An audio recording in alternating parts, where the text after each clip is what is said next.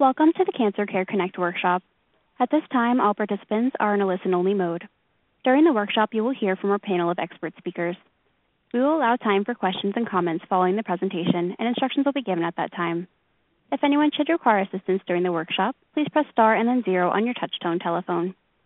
As a reminder, this workshop is being recorded. I would now like to introduce your moderator for today's workshop, Dr. Carolyn Messner, Director of Education and Training at Cancer Care. Please go ahead. Well, thank you so much, Andrea, and I too would like to welcome everyone to today's Cancer Care Connect education workshop, Living with Cancer Throughout the Cancer Journey. I have to say this is a rather ambitious program, and this program will last for 90 minutes, and we have wonderful speakers on our program today. It's an amazing program, I have to say, and this is a collaborative effort between Cancer Care and many other cancer organizations. And we bring this to you in the hope that you'll really get some really interesting information from the concept of living with cancer throughout the cancer journey, which many of you are doing. And so we've tried to tease out the points that are really important to think about. We have on the call today many of you. It's really both the collaborative partners we helped to promote the program, as well as your interest in the program. And we have over 725 participants on the call today, so there are many of you on the call. This is a very large call. And we also have international participants from Algeria, Canada, Greece, Japan, Vietnam, and the UK. So we really have people from all over the world on this call, and it's a bit of a global call. And today's program is supported by EMD Serrano, and I really want to thank them for their support of this program today. Now, we have wonderful speakers on our program today, and I want to begin by introducing our first speaker. And our first speaker is Dr. Edith Mitchell. Dr. Mitchell is Clinical Professor of Medicine and Medical Oncology, Department of Medical Oncology. She's also Director, Center to Eliminate Cancer Disparities. She's Associate Director, Diversity Affairs, Sidney Kimmel Cancer Center at Jefferson, and she's immediate past president of the National Medical Association. She also is a member of the Moonshot Blue Ribbon Panel, the National Cancer Institute Blue Ribbon Panel, and so it's a great pleasure for me to turn this program over to Dr. Mitchell. Thank you, Dr. Messner, for that introduction and for the invitation to be a part of this illustrious panel this afternoon. And thanks to the patients and advocates and caretakers who have joined us for this call and your time to participate in this conversation. I will discuss two areas that are very important for cancer treatments now. One is the overview of novel cancer treatments, and the second, the role of precision medicine in cancer treatment. There are many types of cancer treatments. The types of treatments that a patient may experience will depend on the type of cancer that you have, how advanced it is, and the person. Focus on the patient is now a part of what we call precision medicine. Some patients with cancer will only have one treatment, but other patients may have a combination of treatments such as surgery, chemotherapy, and or radiation therapy. Other treatments may include also immunotherapy, targeted therapies, or hormonal therapies. And all of these treatments together are called precision medicine, and making sure that each patient has the one treatment or the combination of treatments that are appropriate for their care.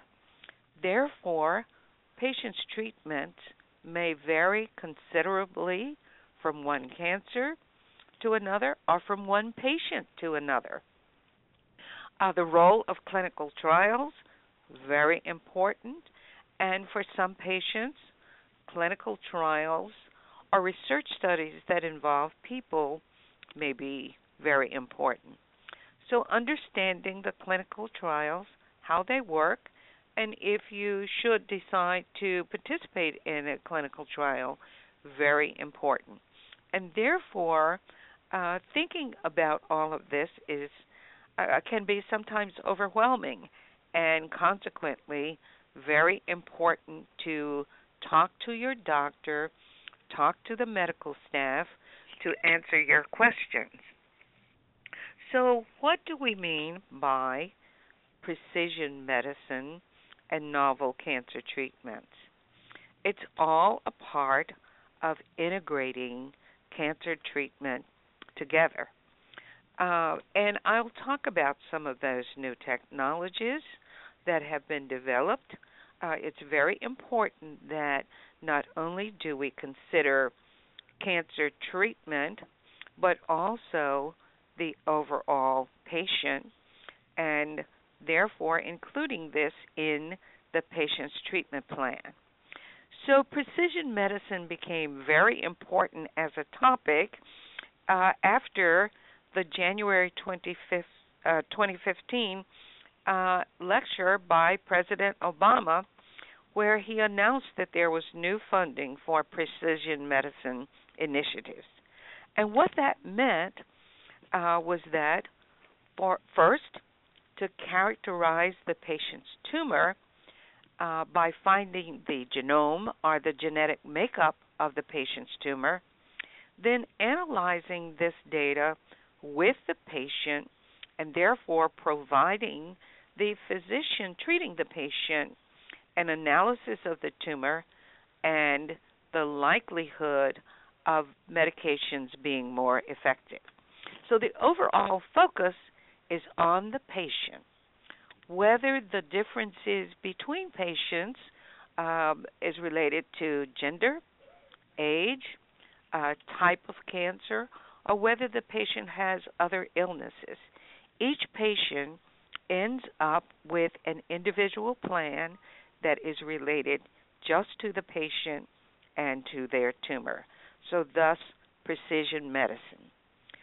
Another area of focus for the patients is related to managing or preventing the side effects of treatment or follow-up, and then also follow-up of the patient after treatment.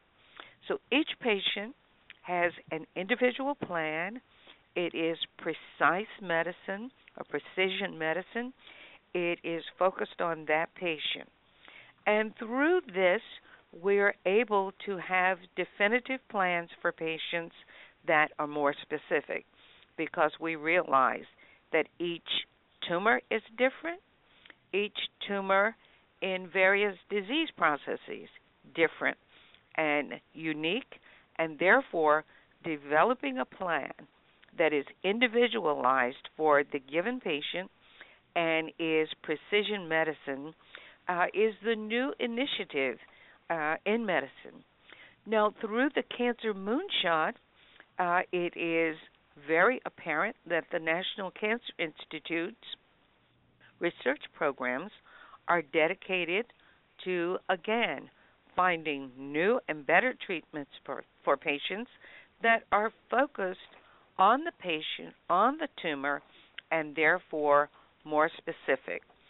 Vice President Biden's Moonshot initiative does continue, and there are therefore more efforts toward finding new cures, better cures for cancer, and making sure that each patient's treatment is individualized.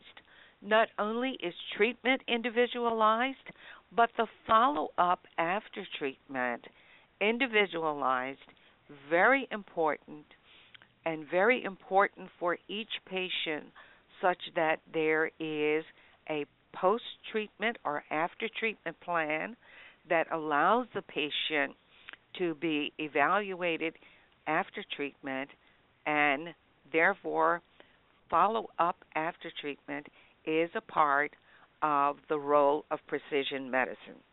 Dr. Messner, I thank you so much for this opportunity and look forward to hearing the other panel members speak.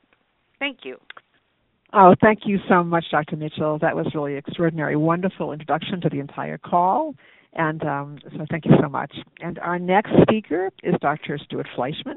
Dr. Fleischman is founding director, Cancer Support Services, Continuum Cancer Centers of New York, accreditation surveyor, American College of Surgeons, Commission on Cancer. And Dr. Fleischman is going to be addressing the importance of supportive care, site-specific cancers, and the adult lifespan, cancer journey across the continuum of care. It's now my great pleasure to turn this program over to Dr. Fleischman. Thank you, Dr. Mester. And again, thank you, everybody, for being on this call.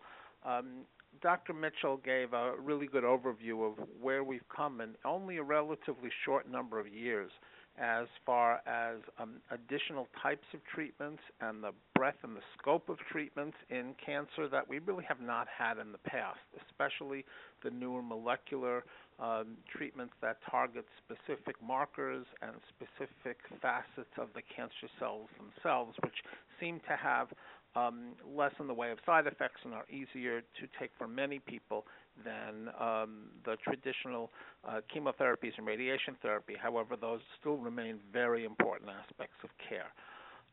The quiet revolution in cancer, which doesn't get as much publicity as the kinds of things that Dr. Mitchell spoke about in the first part of her talk, are really about the major advances in the supportive care of people with cancer. And that really runs the gamut from really renewed value in the human aspects of care, the idea that a person who has cancer goes through cancer in a way that is somewhat like the other folks who get it, but also in ways that are totally individual, and that the field has responded by having experts and services in place to be able to help that along. In addition, the advances in the treatment or even prevention of nausea and vomiting or pain, our knowledge about fatigue, our knowledge about cancer nutrition, our knowledge about the important aspect of movement during and after treatment has really blossomed in the last number of years. And probably that's because of a number of reasons. That, as you heard, the care has gotten somewhat more technical. Sometimes people feel that's a code name for less personal or highly technical to the point where the machine is the focus of treatment rather than the individual, and we have certainly moved back from that. The other thing that has really brought this quiet revolution around is that many people are living a lot longer with having had cancer than they've ever had before. And I think the public has really sort of pushed the envelope a little bit, which is great, in making sure that the field has the techniques that are evidence-based, that are common sense-based, to help people adjust from the time in which they're in care until for the rest of the time that they have. And we've never really focused on that as a field before, and that's somewhat new. And the estimates are that there may be about 22 million cancer survivors by the year 2022. So we really have a lot of people to make sure that they're getting the best care, that they're on a proper vigilance schedule, and they're doing the right things, and we're doing the right things to really restore as much of the functionality as we all have and improve quality of life. Those are sort of broad strokes and big generalizations, but as we know, the details in cancer are terribly important. And I think we have learned over these years as well that cancer is not one thing, but it's a number of different types of illnesses. They're under the umbrella of cancer being that what they have in common is sometimes rapidly dividing cells that don't have enough space in the body or take over the functions of some of the cells of the body. But beyond that, they are somewhat different from each other. So we also have gained some respect for our old, our sort of old framework, which was for cancer, get diagnosed early, and once the diagnosis is confirmed, and treatment plan is based upon both the best evidence in the literature, the best experience of the clinicians, and the characteristics of the individual themselves that patients and families know a lot better than we do, since we usually meet people for the first time at the time of cancer treatment. The old sort of paradigm, the old sort of pattern was hit it early, hit it fast, hit it hard, and that is still the case. Some folks, especially in the United States, say it's just like when we settled the West. We moved out on our horse and buggies, and we did as much as we could to make sure that land could be as productive as possible. We have learned, though, that in cancer, because of the individual variations between people, as well as the variations between the types of cancer, sometimes the best thing to do is go a little slower. And we are learning a lot more about that than ever before, but it is somewhat of a sort of a counterintuitive message that we've given compared to the message we've given in the past. So I think if there's one aspect of all of this in the sort of the takeaway message for people, is to make sure that you communicate. You are part of the team that treats your cancer. You are maybe one of the most important people in that team, because this is all happening to you, and you are the expert in how you've lived your life and the kinds of things that you do that help you feel better, and the kinds of things that are done that may not make you feel well, and the decision making really needs to be a joint effort. But communicating things that may seem almost unimportant is really a very important message, and maybe one of the major takeaway messages from this teleconference today. If patients and families don't tell us how they're doing, it makes it really hard, because we don't know, number one, and number two, there may be something that we can do to really help the situation along. When I teach about this to doctors and to lecture to patients and family members, I often compare this to what happens when your child comes home from school, and you say, "Johnny, what did you do in school today?" And the answer we get back is nothing. And when we walk into the examining room, sometimes people are trying to be really polite. They don't want to annoy us. They're afraid we'll stop the treatments. They don't want to be burdensome. Mr. Jones, how are things coming along? And Mr. Jones often says, fine. And whoever's there with Mr. Jones is in the background telling us that things aren't so fine. So that we need to move beyond that sort of model and make sure that everybody really is able to tell us the kinds of things that are happening. Something's happening in your body that you don't understand, or that may be something new. It may be inconsequential. It may not be. Tell us. So communication is really the heart of the matter. And for the people who find that they have the kind of cancer where the sort of slow approach is better than the fast approach. Again, this is the kind of thing that just goes against so much of what we have done in the field. Get a second opinion if you can, if your insurance allows it. Most insurances will allow that at this point. But make sure that that's a logical approach for what's both the evidence basis in the field and what's best for you. So it's hard to generalize, but certain types of leukemia, certain types of even solid tumors, and certain types of myeloma, maybe the smartest thing to do is ease into treatment. And again, that's a really solid discussion with you and the treatment team, and often a second opinion. So don't be surprised if really expert opinions will suggest less may be more at first, especially for certain types of cancers, or especially if there are other illnesses that someone has that may make the treatment a little more difficult to take. So with this all in mind, the field has adopted sort of a new theme, which is patient-centered care, and you're going to be hearing more about this both in the rest of this call and in the treatment centers when you go there.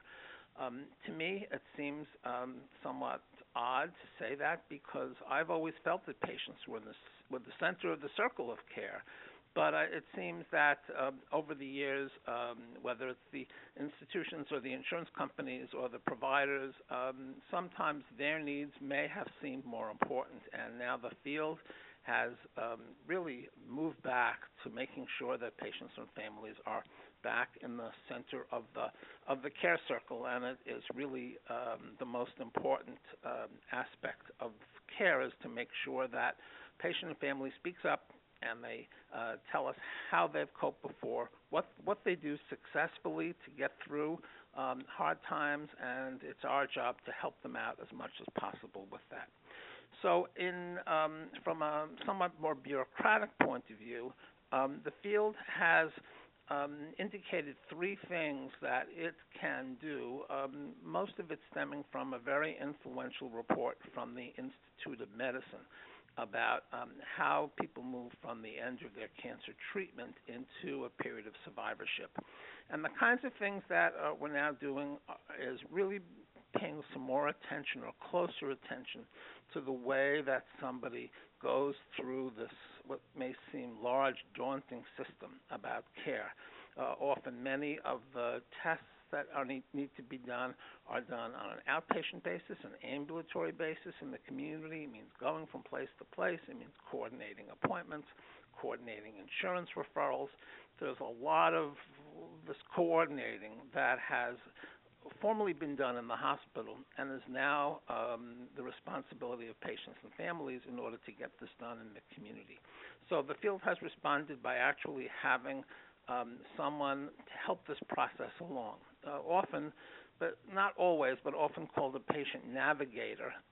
And if there is a problem in getting things scheduled, in figuring out who's who, what's what, there should be within each accredited cancer center or the offices that are associated with the accredited cancer centers, and there are 1,500 across the country, someone who you can call who knows the system and may be able to point you in the right direction. So that's sort of one thing that has been added to respond to this this new, old, which is really old movement of making sure that patients and families can get the most out of their care.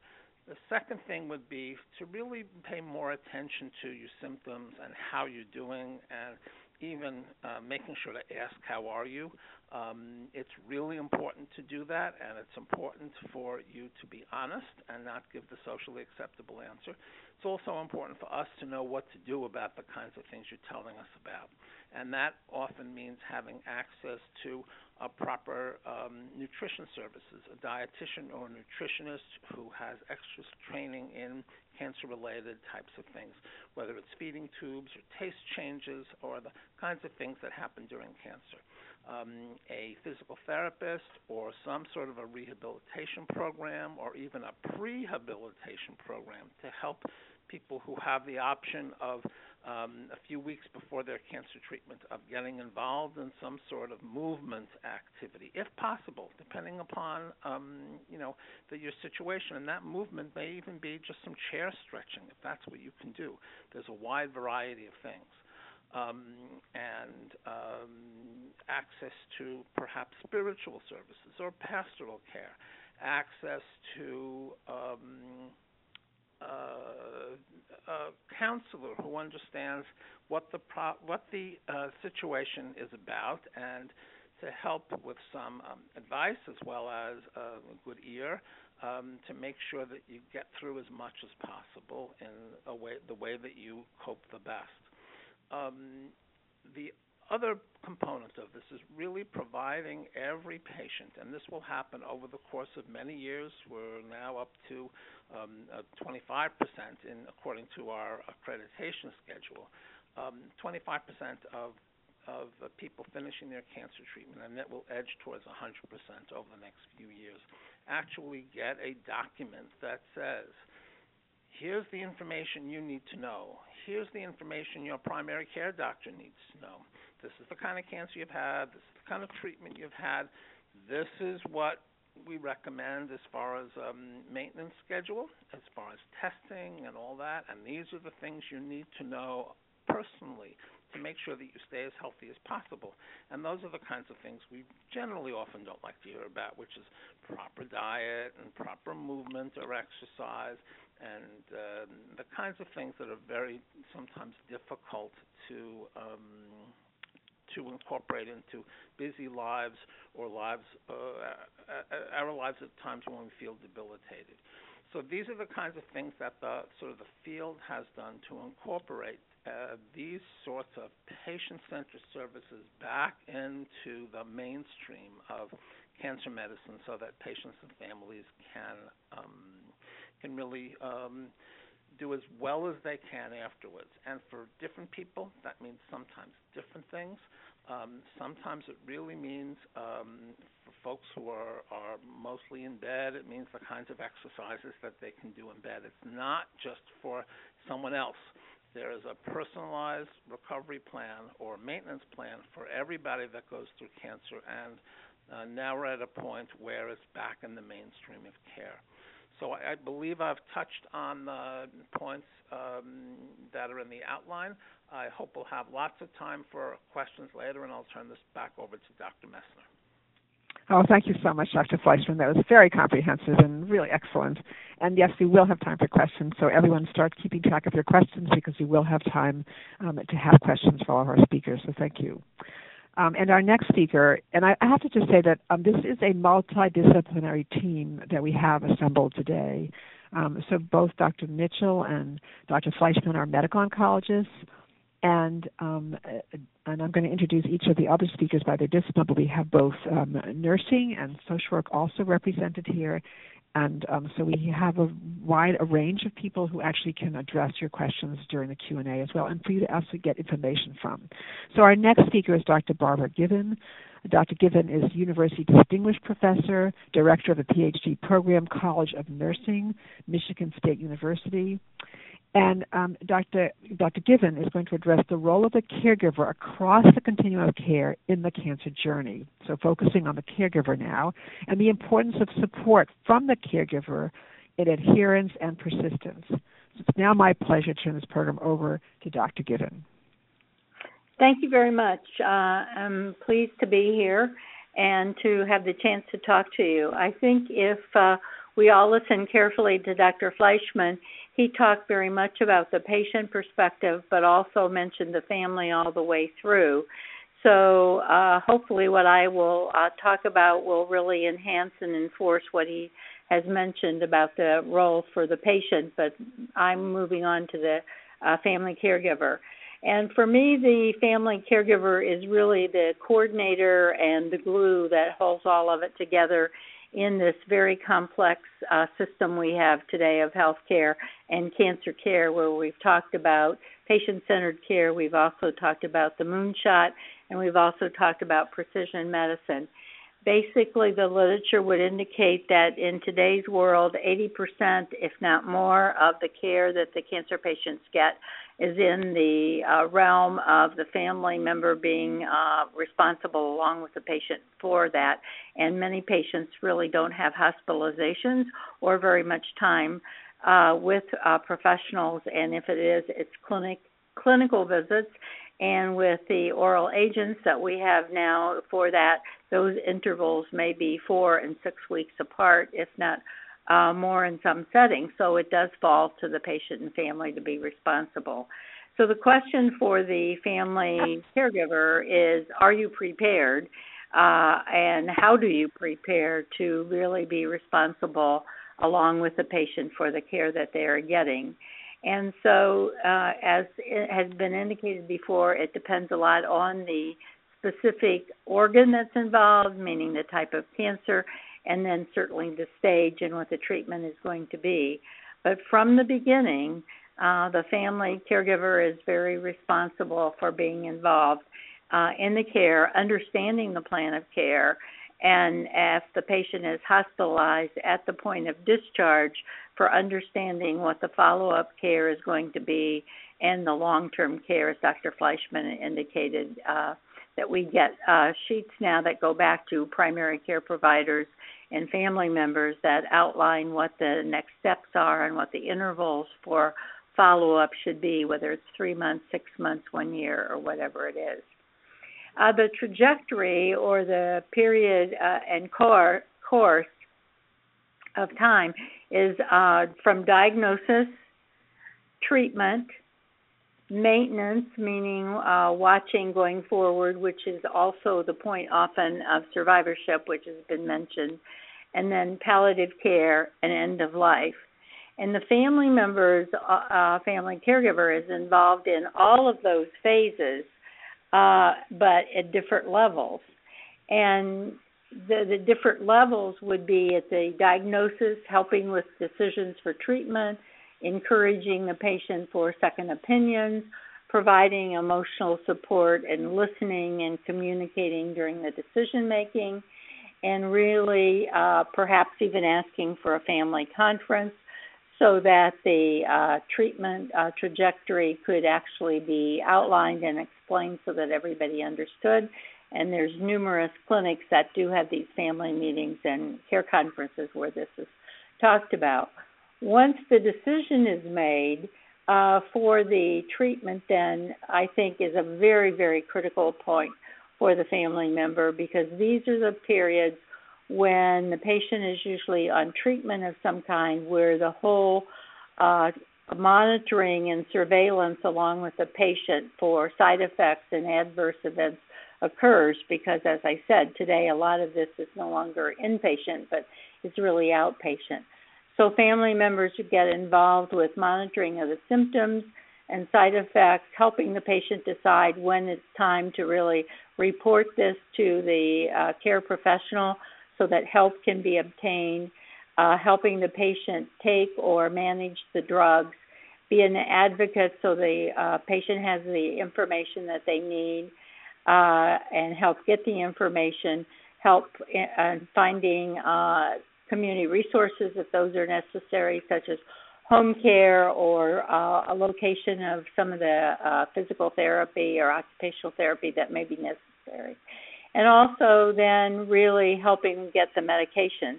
Again, in the new treatment, a lot of the medications are oral medications, and so sometimes those are not available at your local pharmacy, but specialty pharmacy.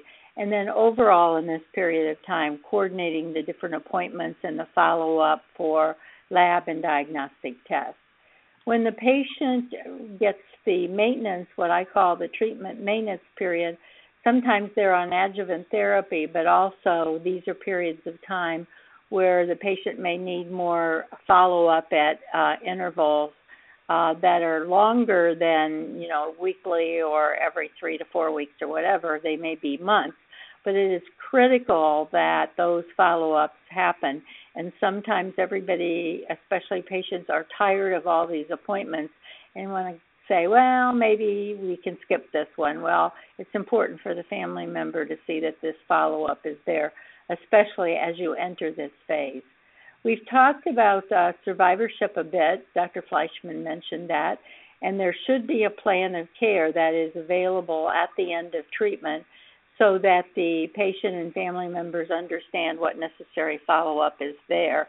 And this should be in writing, and these survivorship care plans should be available. And they should be provided to primary care, but it's important that family members understand those so that they can help interpret for primary care, because the primary care providers don't know all what the family members and patients have been through, and sometimes we forget to remind them, so that if there's side effects or late effects or long-term effects that occur, such as cardiac effects or pulmonary effects or some of these later stage things that occur, it's the family members who have to say, remember your drug you were on, maybe your chemotherapy, had a cardiac side effect. And the primary care physician or nurse may not think to ask for that.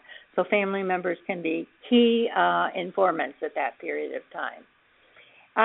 When palliative care comes, then again the family member has a very important role, and their role becomes more important probably in helping to make decisions and helping move forward in problem solving.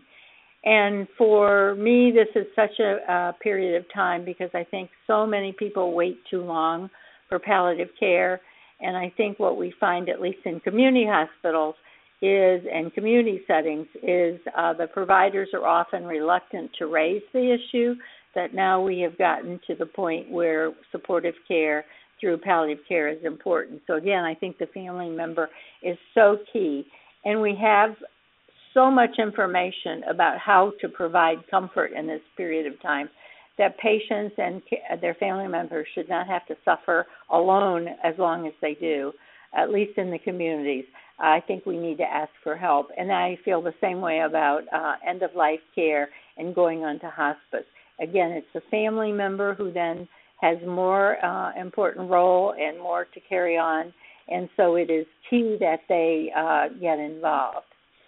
Moving on to adherence and persistence, I think, again, it's practical support that family members have. I think as far as adherence or actually taking the medication, again, family members are so important as far as helping set a plan for the intervals, again, with some of the complexity of treatments. Patients have their medications for their heart disease and their lung disease and their arthritis, and now we're adding other medications for them to take. So I think the family member can have a very important role at this point in time of helping to organize the plan of care so that not just organize the plan of care, but actually organize the intervals for taking medications. And with the medications, especially the new ones that we have for cancer care, there's intervals to take them that are very key to get maximum effectiveness out of them, and also some that you're to take with foods, some that you're not to take with foods, some that you're to take so many hours from foods. And so, again, the family members can be instrumental in helping the patient schedule the time and organize themselves so that they can actually do this in a proper way so that it isn't so conflicting and so stressful to try and remember everything. There's so many resources out now for remembering taking meds, and so many apps and so many reminders and so many different kinds of pill boxes and everything that, again, the family members can really help set all of this up so that it's fairly organized and consistent in moving through. But providing the support for the patient of how important it is to take these meds and take them at the intervals, and again, that's whether it's medications for the side effects, supportive care drugs, or the actual oral cancer medication itself. I think the family members can help with managing the side effects so that the patient can actually stay on them. The persistence piece is really about continuing to take the meds on a long-term basis. And what that means is staying on the meds, not stopping them too soon. What we find in a number of medications where patients have to continue taking these for 3 to 5 years, such as with breast cancer, some of the therapies, the aromatase inhibitors and whatever, that patients actually stop taking them at about 18 months to 2 years. A large proportion of patients stop. So again, the family members can be the cheerleaders at this point in time to help the patients take them, and then to remember that if there are side effects, that they really ask the physicians for help for managing the side effects so that they can stay on. So persistence is really measured in time, that is days, months, and years to stay on the medication, getting the medications refilled when they really need to, understanding the importance of the continuation of therapy so that you're not stopping too soon, and that you understand the consequences and the patient understands the consequences if they do stop the medication too soon, that it's hard to really have the long-term survivorship that we are privileged to have because of good medical care. So those are my thoughts on adherence and persistence and family members across the care continuum.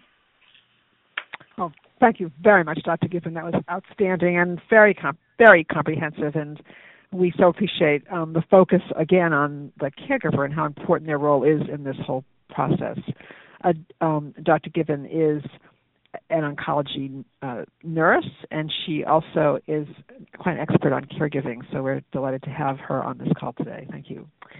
And our next speaker on today's call is Dr. Guadalupe Palos. Dr. Lupe Palos.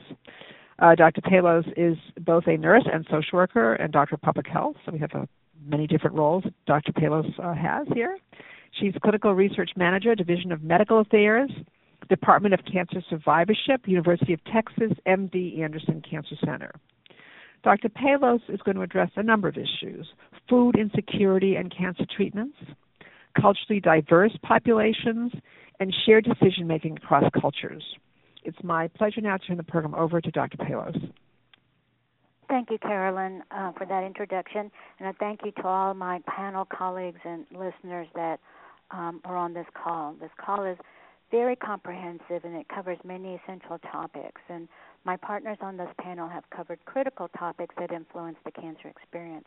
They've also offered some different strategies to address some of the challenges that patients, caregivers, and providers encounter throughout the cancer trajectory.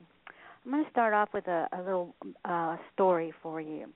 As parents, parents often face the challenge of having a child who at times will refuse to eat, especially when it comes to eating healthy food.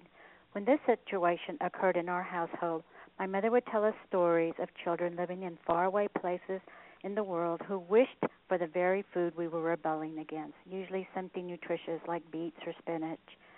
Of course, then we ate our food, not because we believed children would actually want to eat these veggies on their own, but because we believed that perhaps, just maybe, there were children who did not have enough food of any type to eat. So now let's fast forward to 2017, and most likely each of us listening today can recall seeing or reading a sign, a post, or an article talking about world hunger and the need to donate to food banks.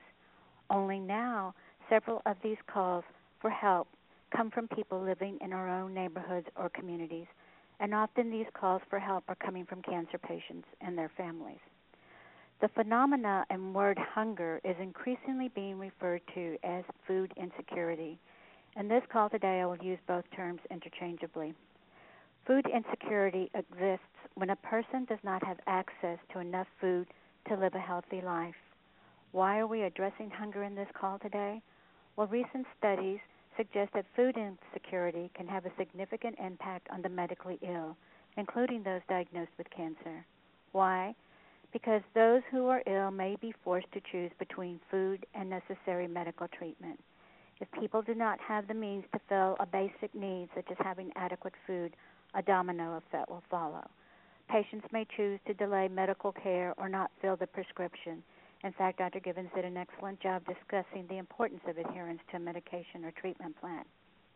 Food insecurity has been found to have an impact on cancer patients, and there's been a few studies conducted by research from Memorial Sloan Kettering that have addressed food insecurity specifically in our cancer population, and even more specifically on cancer patients who are from diverse cultural groups. There's a belief that cancer patients represent an especially vulnerable group because of the disease process itself. It's so complex and so can have such a long and unpredictable trajectory. And the intensity of the treatment protocols will also affect the cancer patients and their ability to eat and maintain a good nutritional status. So why is this important again to us on this call today? Well, for two reasons. For those individuals who are dealing with food insecurity, and some may be on this call today, they must find a way to let their providers know about this hardship. Many times patients and their families are embarrassed to say anything to their healthcare team. Yet this information is important because having good nutrition or access to food is critical when dealing with cancer, particularly during treatment. And as for providers listening today, we must learn to ask our patients and their family members about their ability to access food, especially nutritional food. When a patient's provider initiates the conversation on this topic, it can help the patient and their family members feel more comfortable about discussing it and providing the information. The topic of access to enough food must be regarded as an integral component of any patient, provider, or family encounter. Discussion about hunger must not be regarded as an afterthought or left up to a social worker or a case manager. There are resources available to help people who struggle with hunger. So, and Ms. Kelly is going to discuss some of these resources in a few moments. But everyone on the team must understand this is an important aspect of the cancer treatment regimen. This type of discussion is an integral part of patient-centered communication. In a little bit, Dr. Bevans will elaborate on the importance of patient-centered care and will address some of the issues that go along with that. Patient-provider-family communication throughout the cancer experience can influence patient outcomes. This is particularly true when working with patients who represent diverse cultural, racial, and ethnic groups. And when we talk about culture, culture does not just refer to people of color or different races. It can refer to differences in age groups, our culture of being an elder, our culture of being an adolescent. It can refer to where we live, the culture of being a rural cancer patient versus the culture of being an urban cancer patient. So culture is very important, and it also integrates religious cultures, all the different traditions and norms that go along with different religious or spiritual groups. Certain topics, including food insecurity, are often challenging to discuss in patient-provider encounters. We must remember culture drives communication across the trajectory of the cancer experience. Providers, patients, and their families must be willing to understand one another's worldview. And a person's worldview towards cancer, that's usually described as the way one interprets their cancer experience, and it's influenced by various factors, including norms and taboos about practices, or even about foods, like what can or cannot be eaten. It can be about their religious or spiritual preferences, what one can do during the cancer experience. It's also having to do with past and recent experiences with their cancer care and the people they encountered during that treatment or that experience. It's also affected by economic status and, of course, whether or not someone has access to medical care. And a person's worldview will even influence their decision-making process. The potential for cultural clash and ineffective communication during patient-providers encounters is a reality. As we mentioned earlier, culture and communication can also impact the decision-making process related to cancer care. It is important for us as providers to respect the hierarchy for decision-making. And that may be really challenging because sometimes our biomedical model of medicine deeply values autonomy, privacy, and freedom to make one's own decisions about treatments and other related aspects of the cancer experience. However, we must be aware that these values or following these values are not the norm for some cultures. Some cultures value a hierarchy of decision-making which is founded on collective discussion with family members, elders, or other respected members in their social support network system. As providers, we need to step out of our cultural world, that is the medical model world. We must remember not to use medical jargon, which can be confusing, especially when we're using different words that can have a different meaning to individuals. Simple language is important, and we can also do periodic checks with our patients and their family members to see if we really are getting the information across the way we think.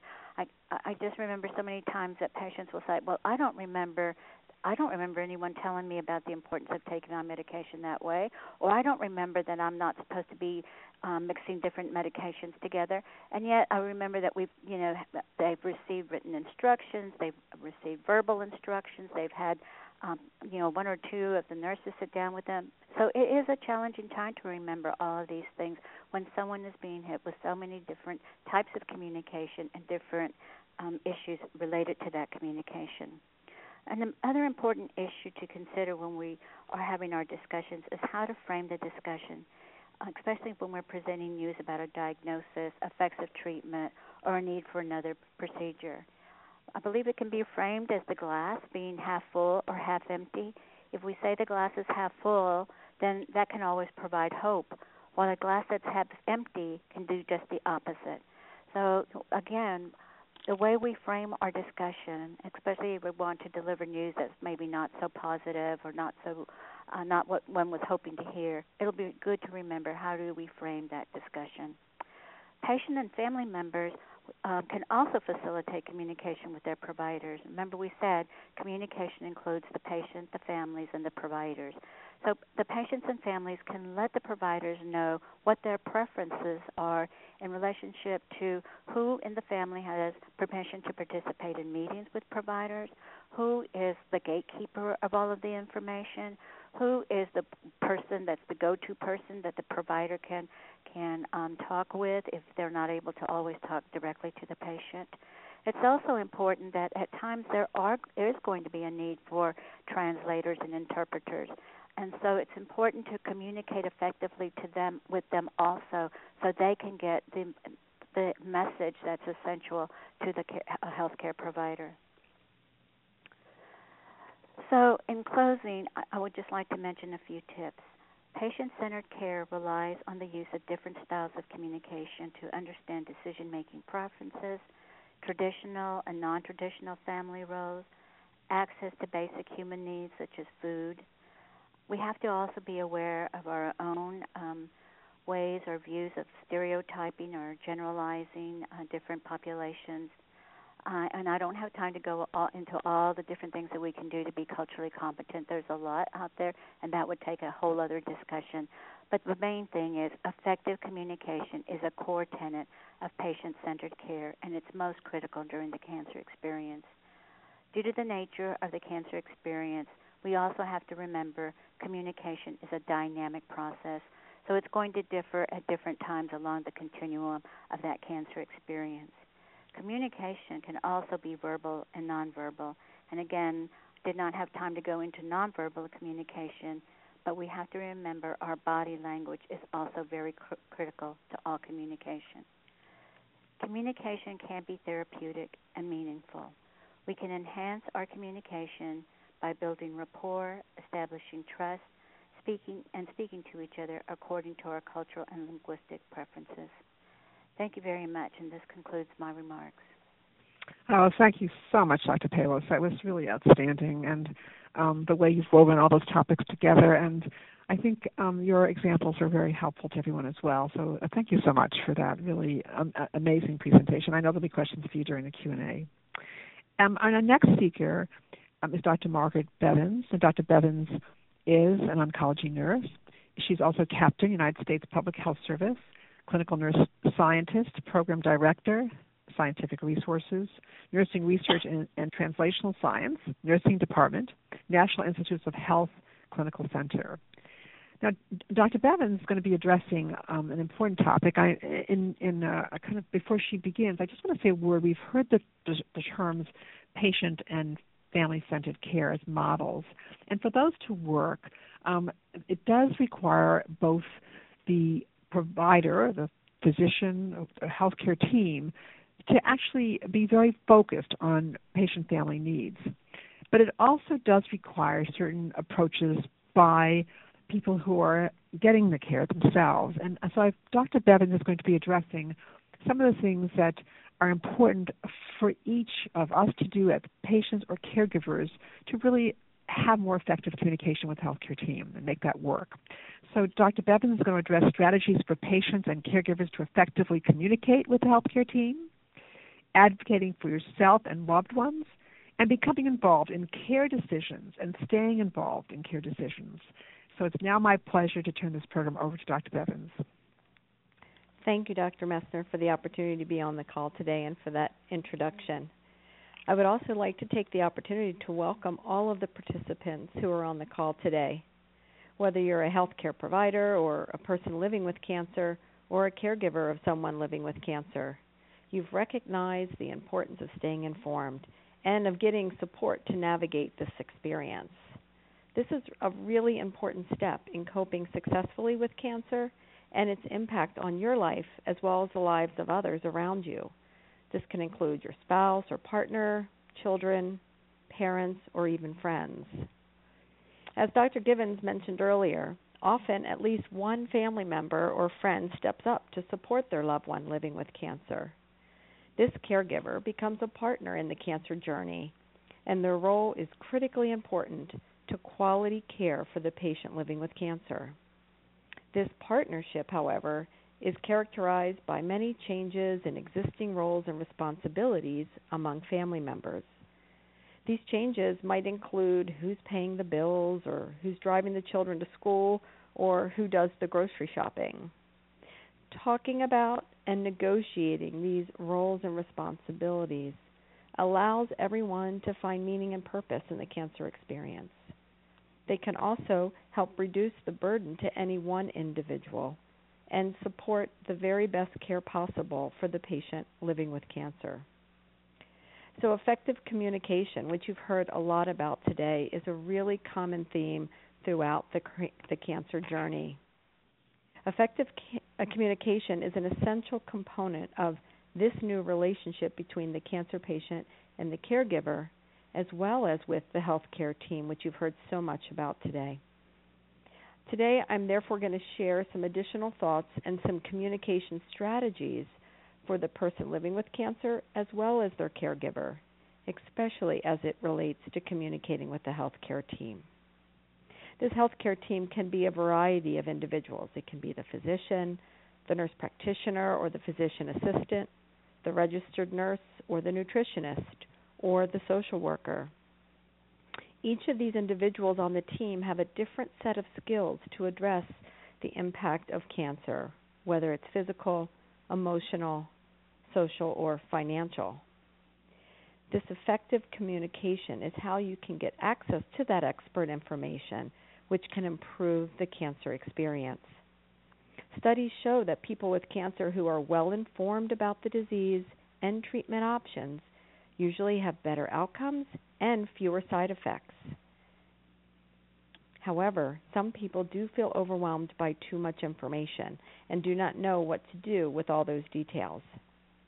Therefore, one of the really early decisions to consider is how much information do you want, and then share that preference with your healthcare team and others, such as the caregiver in your family. Communicating with each other, leaning on each other, and sharing your preferences and concerns can help you feel closer to those in your family and reassure you that you're not alone on this journey. Communicating can also lead to a shared understanding about roles and responsibilities. The caregiver and person living with cancer should clarify their roles in managing appointments and communicating with the healthcare team. If the caregiver is going to help coordinate medical care, retrieve information about tests or medications, some paperwork will likely need to be reviewed and signed when you're interacting with your providers. Providers generally will not release information to anyone other than the patient without their permission. The Health Insurance Portability and Accountability Act, you may have heard of it called as HIPAA, requires doctors and other healthcare providers to get written authorization from the patient before they can share most health information about him or her with anyone else, including the caregiver. So understanding how this is implemented where you're receiving care is an important step to easing that burden along the cancer journey. A more recent policy is titled the CARE Act, Caregiver Advice, Record, and Enable. And this can also help to ease the patient and caregiver burden. The CARE Act is being implemented at the state level and requires hospitals to record the name of the family caregiver on the medical record. It requires them to inform family caregivers when the patient, if they're in the hospital, is about to be discharged, and provide the family caregiver with education and instruction on the medical task he or she might need to do when the patient is going home. This change, however, although an important step in effective communication between the healthcare team and the caregiver, is in the early stages of rollout, if you will, and only that I know of here in the United States. Although important, these policies are not enough to ensure quality communication with the healthcare team. Medical information can be difficult to understand, so I want to share a few more specific strategies for you to consider. Bring a team to the appointments, especially when you're learning new information. This might include changing a dressing or side effects of medications or getting results from a test. If someone can't be there with you, consider having them on speakerphone during the conversation or ask to adjust the time when the information is being shared. For example, if a caregiver works outside of the home, see if the appointment can be at the beginning or maybe the end of the day, which might allow for more flexibility with their employer. Keep a diary. Keep a diary of things you notice, visible signs or symptoms, or honestly anything that seems to have changed. As you've heard, health providers are very interested in understanding your direct perspective. Without that, they may over or underestimate how you're feeling or tolerating your treatment. So despite what you think, the healthcare team wants and needs to hear all of the details to ensure quality care throughout your experience. So remember, you are the center of the care that's being provided and have a voice in how things move forward. You could also make a list of questions. You can do this before seeing the provider and include your caregiver or other family members because they too might have questions that are important. During your appointment, write down the answers to the questions and other important parts of the conversation. If this is too much, ask the provider if you can tape the conversation. Then, whether you have notes or a tape, you can then share this information with your caregiver and other family members if they weren't able to be present. Remember also to speak up. If you do not understand something that is being explained, just say that. I don't understand. Remember, health outcomes are better when the patient has an accurate understanding. So if you're unsure about your understanding, you can also restate what you've heard back to the provider and let them validate that or offer correction.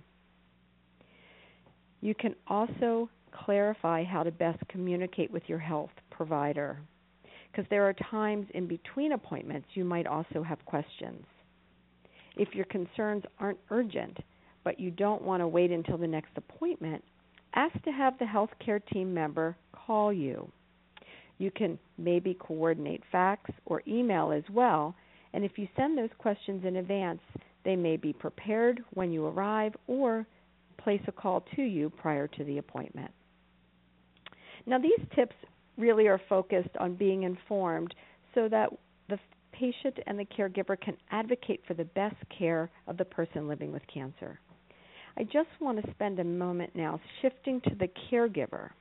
Often, the caregiver doesn't find time to advocate for themselves while they're focused on helping the individual dealing with the cancer. Caregivers have individual needs as well that can include emotional issues as well as physical symptoms. Sometimes these symptoms can be as bad as those being experienced by the patient. Serving as a caregiver is a really stressful but important aspect of the cancer journey. But it's really critical that the caregiver stays strong, not only for their loved one, but for themselves. As they say on the airplane, you have to put your oxygen mask on first so that you can be strong to help others. Often the caregiver feels guilty, though, that they can't do enough, that they can't be present as much as they would like, especially when they're working outside of the home.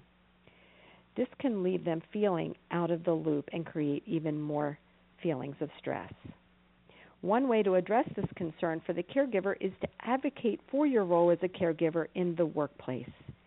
Consider a discussion that involves paid time off, if that's an option, such as sick leave under the Family Medical Leave Act, or flexible schedules, or teleworking.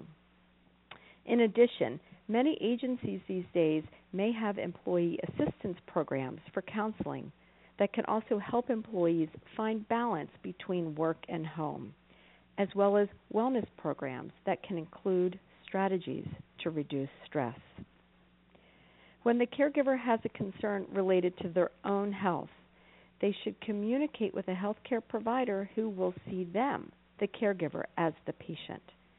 For example, if a caregiver is experiencing difficulty sleeping or notices their blood pressure is higher than normal, the caregiver should communicate with their provider. And if the provider suggests an appointment, it's a perfect time to lean on a friend or other family member to step in for the person living with cancer. A little social time for the patient is not such a bad thing, and that can occur while the caregiver is receiving the care that he or she needs to build resilience and stay healthy. In summary, navigating the cancer experience can be complex, and you've heard many wonderful details about that today. However, taking steps to communicate with others, avoid feeling alone, and working together with your partner and the health care team will help you successfully adjust and cope. Thank you again for the opportunity to be there today on the call. Oh, thank you so much, Dr. Bevins. That was outstanding, really wonderfully presented, and really, again, a focus on caregivers, so important in this whole process, and as well people living with cancer, but also that focus on the caregiver and the self-care piece and the advocating and so much more. So I know there'll be questions for you during the Q&A as well. Thank you. And our final speaker is Ms. Sarah Kelly.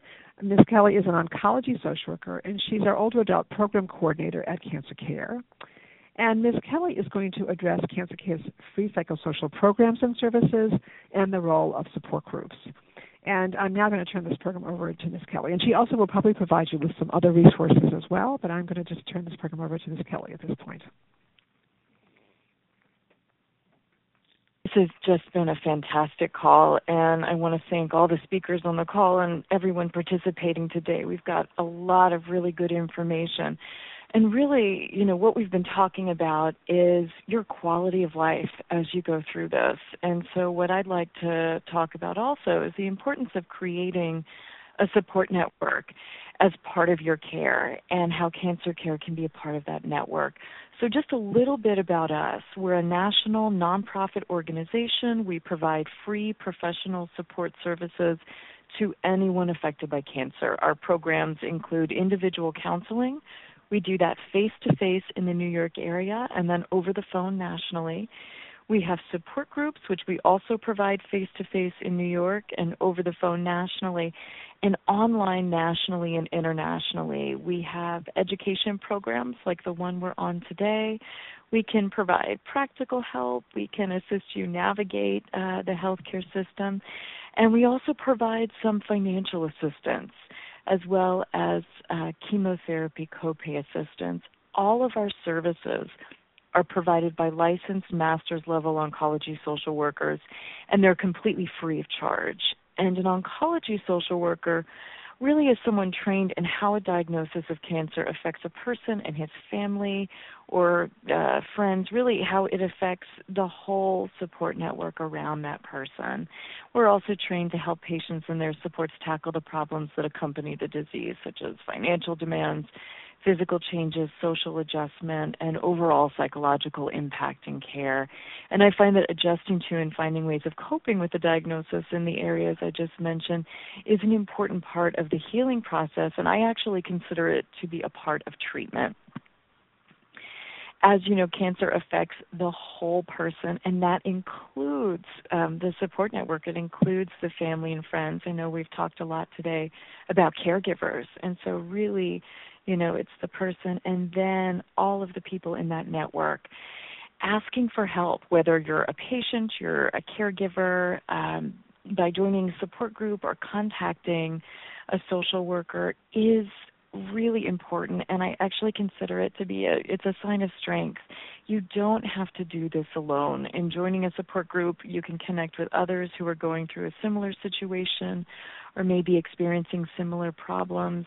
With individual counseling, you have a space that's just yours to voice any concerns and navigate any of the issues I mentioned earlier, and the connections can help lessen the isolation that many people with cancer and their loved ones experience. Feeling well emotionally, I think, can help you better cope with the diagnosis and treatment and help you navigate it, improve your health outcomes, and just have an overall really important effect on this. Right now, we're offering several different support groups, including telephone, face-to-face, and online support groups. We're also, again, providing individual counseling face-to-face in New York, nationally on the phone. If you're interested in any of those services, please contact us, and I'm going to go over our contact information in a moment. I also just briefly wanted to touch on what Dr. Palos was mentioning about food insecurity. And, if you find that you are in a situation where you're choosing, okay, I can't get my treatment, I need to eat, or I'm going to get my treatment and I'm not going to eat. And this actually goes even to things like utilities. I'm not going to pay my electric bill because I need to get my treatment, or vice versa. If you find you are in this situation, please communicate it. Communicate it, I would say, to the medical team. Dr. Palos was talking about just the embarrassment that comes up with that, and I've seen this time and time again in working with people. But a lot of people find themselves in this situation, when your, let's say, income goes down, or you're on a fixed income and all of your expenses are going up because you're going through this. It's really, really hard to get through it and not at some point get some help. There is help out there. So if you find that's happening, please communicate it. Dr. Bevans was saying, speak up, that we want to know, the healthcare team wants and actually needs to know what's happening for patients. So, I know it can be difficult. There may be feelings of embarrassment, but it's such an important thing to do, to share that with the medical team. I'm also just going to very, very briefly go over some resources that you can reach out to yourself. So the first thing I want to let you know about is the Magnolia Meals at Home program, which is something Cancer Care is involved with in the New Jersey area. It is a meal delivery program. The idea behind it, of course, is to improve quality of life and also to improve health outcomes. So it's for patients and family, the idea really being that there's a nutritious meal, it's there, it's, maybe in the freezer, and the family or the patient doesn't have to worry about cooking. Right now, programs are available in New Jersey, some areas of New York, Massachusetts, New Hampshire, and the Raleigh-Durham area of North Carolina. To find out more about it, probably the easiest thing to do is go to their website, where you can put in your zip code and see if it's in your area. And that's www.magnoliamealsathome.com. If you're also looking for resources, and this is for meals, but also if you're struggling with any other bills that you may be having, utilities, just sort of those day-to-day living bills, I do recommend calling your local Department of Health and Human Services. And you can find that, again, going to the medical team. They would be able to give you that information. Also, you can call the United Way. They always have those types of referrals on hand. And that's just dialing 211 from your phone. So know that there's some resources available for you. And you can call us. And I cannot stress this enough. You don't have to do this alone. We're here. So if any of these issues are coming up for you and you're not quite sure where to go, you maybe haven't talked to the medical team yet, call us. And you can reach us on our Hope line. It's 1-800-813-4673. Or you can visit our website, and that's www.cancercare.org. And our website, I love our website. It's great. It has a lot of information, very comprehensive information, not only on support, but actually on all of our programs, as well as your diagnosis and treatment and ways of coping as you go through this. We've learned a lot from today's program. My hunch is there's going to be a lot of questions. And just know that we're here to help you. If you have questions about today's workshop or about any of our services, don't hesitate to contact us. And lastly, please remember you're not alone in this. We really are here with you. Our services are here to help. Thanks so much for the attention and the opportunity to speak today. Oh, thank you so much, Ms. Kelly. That was really excellent and extraordinary. And thank you for the resources as well that are available for people. And, of course, when you're looking for a resource, it's probably you've got some you've been given, but you also can contact your healthcare team, but you also can call our 800 number, our helpline number, and our staff will have a whole database of resources to provide for you. So that's just a very efficient way for you to get one-stop shopping to get what you need help with. Now, we do have time for questions. We have a lot of time for questions. I'm going to ask Andrea to bring all of our speakers on board and also to explain to all of you how to queue up for questions. And we're going to try to take as many of your questions as possible. And because this was such a lot of topics we covered today, that your questions, we welcome all of your questions. And if we don't get to one of your questions at the very end of the call, I will give you resources to get your questions answered. So, but for now, Andrea, let's see how many we can take at the moment. Thank you. Ladies and gentlemen, if you would like to ask a question, please press star and then 1 on your touch-tone telephone. If your question has been answered and you wish to remove yourself from the queue, you may press the pound key. Those of you on the web may submit questions by clicking Ask a Question. And our first question comes from the line of Stephanie K. Your line is open. Thank you so much, Caroline. Again, this is an excellent conference. Thank you. I have a question basically for the 2 registered nurses, I believe. There's several of them there. My question is, I am a healthcare professional, social worker and a nurse myself, and 10-year breast cancer survivor. I'd like to know what to do. When I went through cancer 10 years ago, I had my significant other was always there. Now he is going through cancer himself, and he has to have radiation, and it's going to be in reverse. He was always there. Now it's coming to be that I'm going to need to be there, and there's no other family members. So it's very difficult when you have to be, it changes the roles. And I wanted to ask the questions about that, how to deal with that. So really how to deal with that role change is what you're really talking about. Yes. Thank you, Stephanie. It's an excellent question. Probably there are many on the call who are facing this. I'm wondering if, Ms. Kelly, if you'd like to start with that question, actually, and then we'll have others add to it as well. Yeah, so, this is, it's one of the hardest things, I think, that's out there with that changing of roles. And open communication, I think, is a big thing. So just acknowledging that the roles are changing and you are both figuring it out together, right? So it's just navigating it almost at the same time. It sounds like you are the go-to person, which is very tough because it's you basically the one who's there. It's also thinking outside the box a little bit, and you may have already done this, but who else can be there and maybe not there, let's say, as like a main support, but maybe can be there for smaller things. So I'm thinking about running errands or even, things around the house. Are there friends, family members maybe that you wouldn't think to ask that maybe would like to help? So those types of things. And something also that Dr. Bevan said that's, easier said than done, but it's putting that oxygen mask on yourself. If you find that you're not able to breathe, that things are so overwhelming, you're going to need that first before you're going to be able to help him. So I think open communication, just sort of thinking outside the box of who else can be there and what other services also could be there to help, and then making sure that you're getting that oxygen that you need. Excellent. Thank you. And Dr. Bevans, do you want to comment on that as well? Absolutely. Thank you for sharing your experience with us. I think the reversal of roles can be very tricky. 2 things came into my mind as you were presenting the story.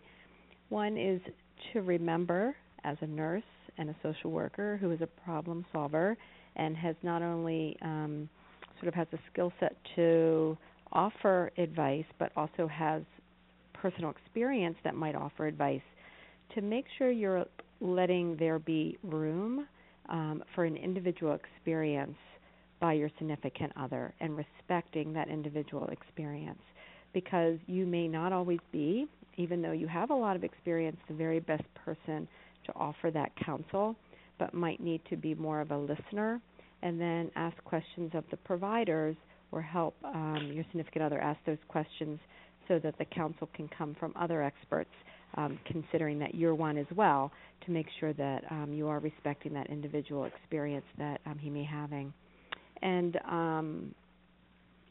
I think that really does cover it. I think it's just recognizing that even though there might be similarities, there have been things that have changed, and there is variation between the 2 of you, and reaching out to others to help with the counsel might be helpful.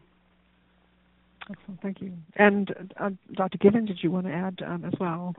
And I think it's been covered well. Thanks. All right, thanks. Okay, then our next question. Our next question comes from Emil S. Your line is open. Hi. Most of the speakers talked about the physical treatments of cancer. Very little was touched on the emotional and social concerns of cancer before, during, and after treatment. It seems once the cancer treatment is over, the patient is just left to go on his own, but may not be emotionally and socially capable of resuming a cancer-free life. What do you suggest? Well, that's an excellent question, Emil, and thank you for being on the call today. And I think I'm going to ask Dr. Fleischman if you could start with that question. Sure. That's a very significant part of what we all need to do to make sure that everybody has access to all the tools that they need. Sometimes that's a family member who's been through cancer before, as in one of the other questions. Sometimes it's the staff at the cancer treatment facility, and oftentimes that's an agency like Cancer Care who can do counseling and help reframe a lot of the things and answer questions and provide a little reflection on the experience. It's really, really important. Lots of people think that that's a great idea, but not for them. And from what I've seen over cancer treatment in many hundreds or thousands of people by now over many years, it's absolutely essential. And that the fact that it can be provided either locally or over the phone or online is a really important thing. Thank you. And Dr. Palos, do you want to add anything as well? I think it's what you said is very true. That emotional aspect is a thread throughout the whole cancer continuum. And it can be a combination of a response to good news and a response to not so good news. So it's important to look around and see what type of resources are in your communities, in your faith-based organizations, friends that may want to just sit down and listen and just let a person speak, whether it be the patient or a caregiver or family member.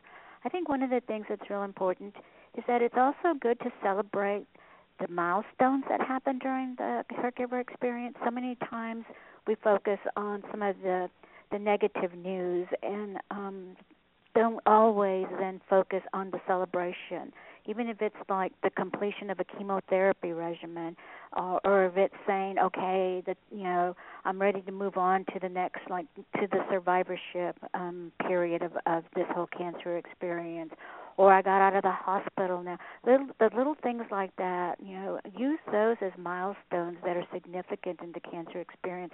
And so the emotional aspect is, I believe, is going to be very subjective for each individual. It's important to keep that communication open, and you'll be surprised where you'll be able to find support for that emotional part of you.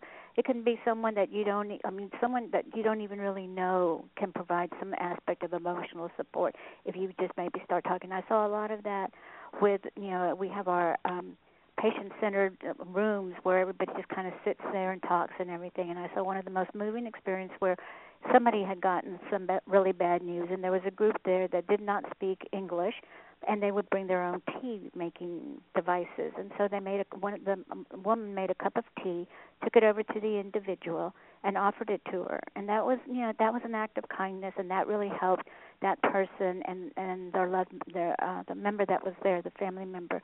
So gestures like that can make a lot of difference when you're going through all of these types of things in the cancer experience.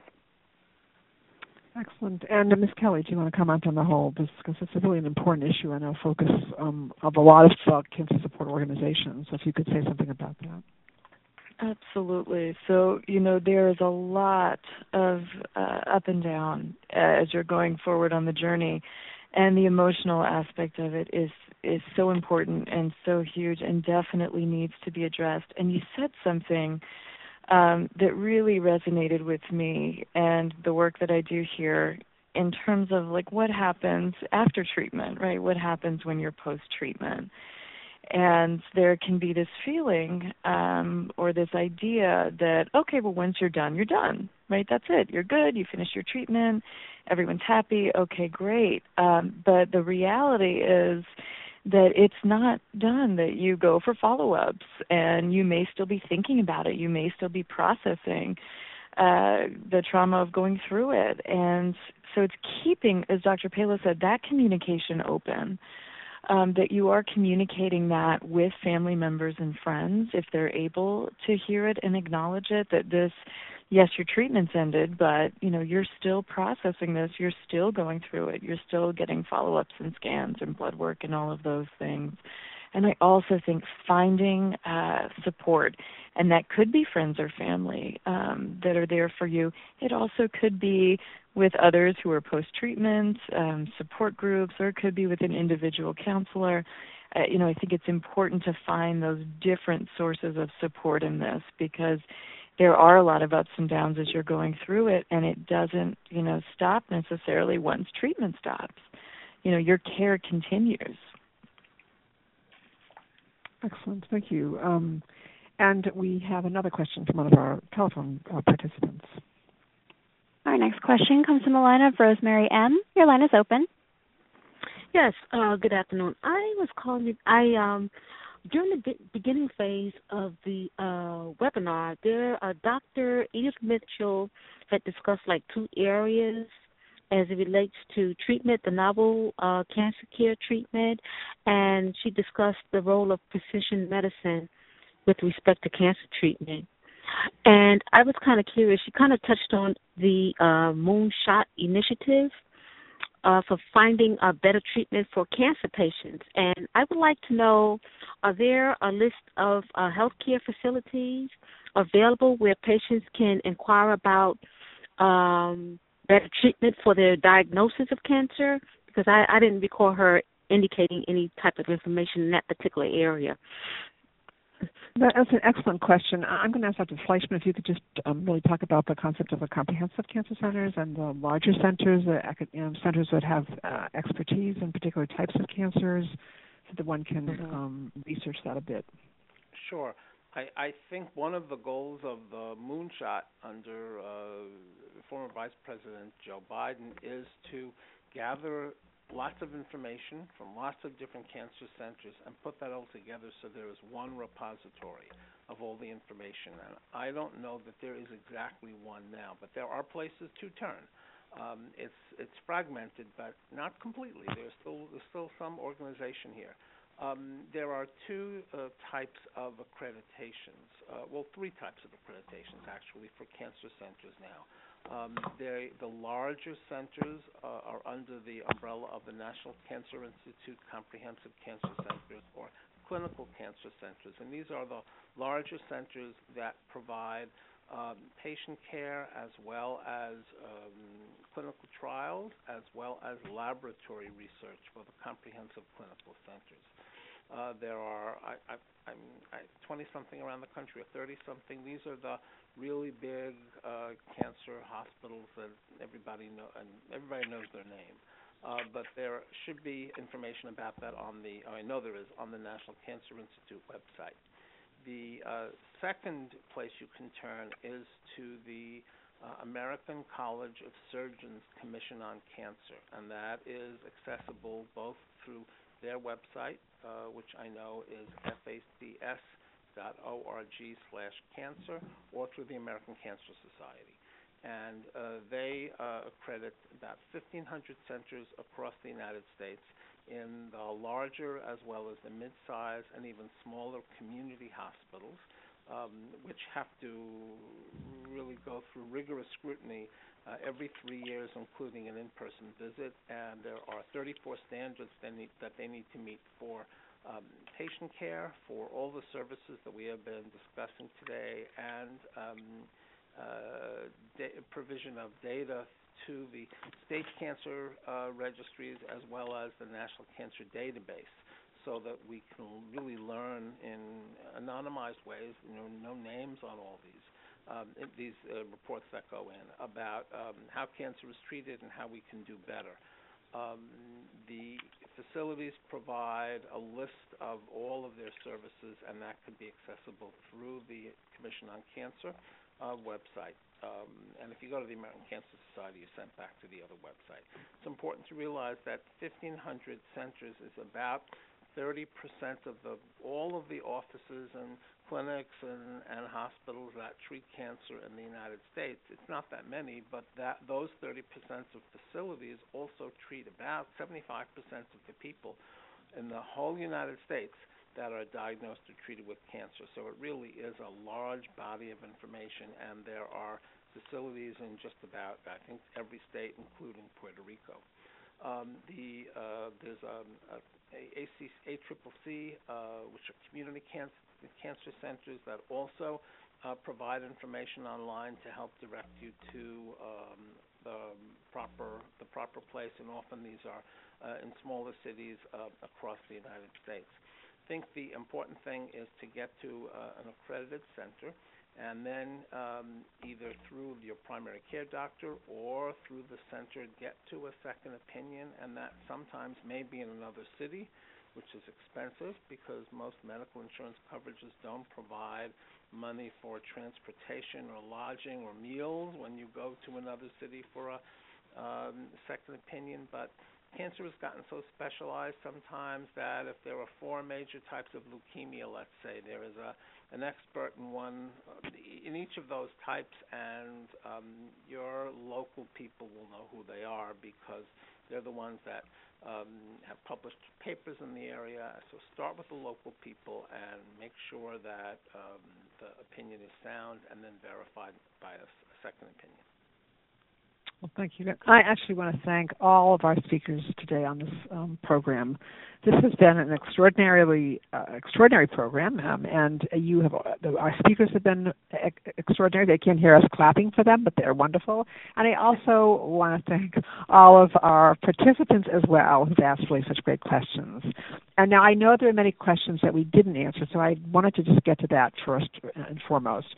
And actually, and also in reference to the last call or two, this hopefully will be helpful to you. So for any medically related questions, of course, your own healthcare team is critically important.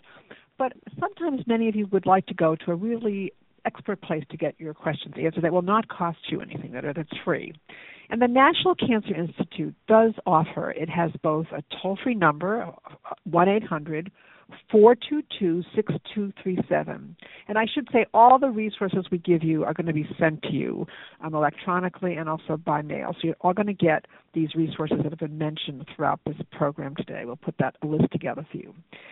They also are accessible through www.cancer.gov. That is their website. And they also have a live chat feature. And what's really good about that is many of you have different types of cancers, and some of you have unusual cancers or rare cancers. And it's really nice to go to a place where you can, have a conversation with somebody either on the phone or on the web as a live chat, and really explore with them the type of cancer you have and where are the specialty areas for that treatment. That is very important, of course, and I think a number of our speakers have touched on that throughout the program. Now, if, on the other hand, you're really looking for some help, more of what we call psychosocial in nature, really help with just the coping with the journey, living with cancer throughout the cancer journey, and more of those sort of emotional, social, practical issues, then I would suggest you would go ahead and call Cancer Care at 1-800-813-4673 or visit our website at www.cancercare.org. So our services are a range of services, from practical to financial assistance to counseling with one of our oncology social workers, support groups on the telephone or online, various publications that you can access for free from our website, and also these programs as well. Perhaps most importantly, as we conclude the program today, I don't want any one of you to think that you're alone in coping with cancer or in living with cancer. Throughout the journey of living with cancer. We want you to now know that you're connected to a whole range of resources. And although the program is offered by Cancer Care, there are many other organizations out there that also can be of help to you. And we actually, all of you have a listing of all of our collaborating organizations. Dr. Fleischman's mentioned the American Cancer Society, and there are a whole range of other organizations as well. And again, our staff will help you to utilize all the resources out there to help you to get your needs met. So with that being said, I want to thank you all for your participation today. I look forward to you being on other programs that we offer, and thank you so much for your time, and I hope that this was helpful to all of you. Ladies and gentlemen, thank you for your participation. This concludes the workshop, and you may now disconnect. Everyone have a great day.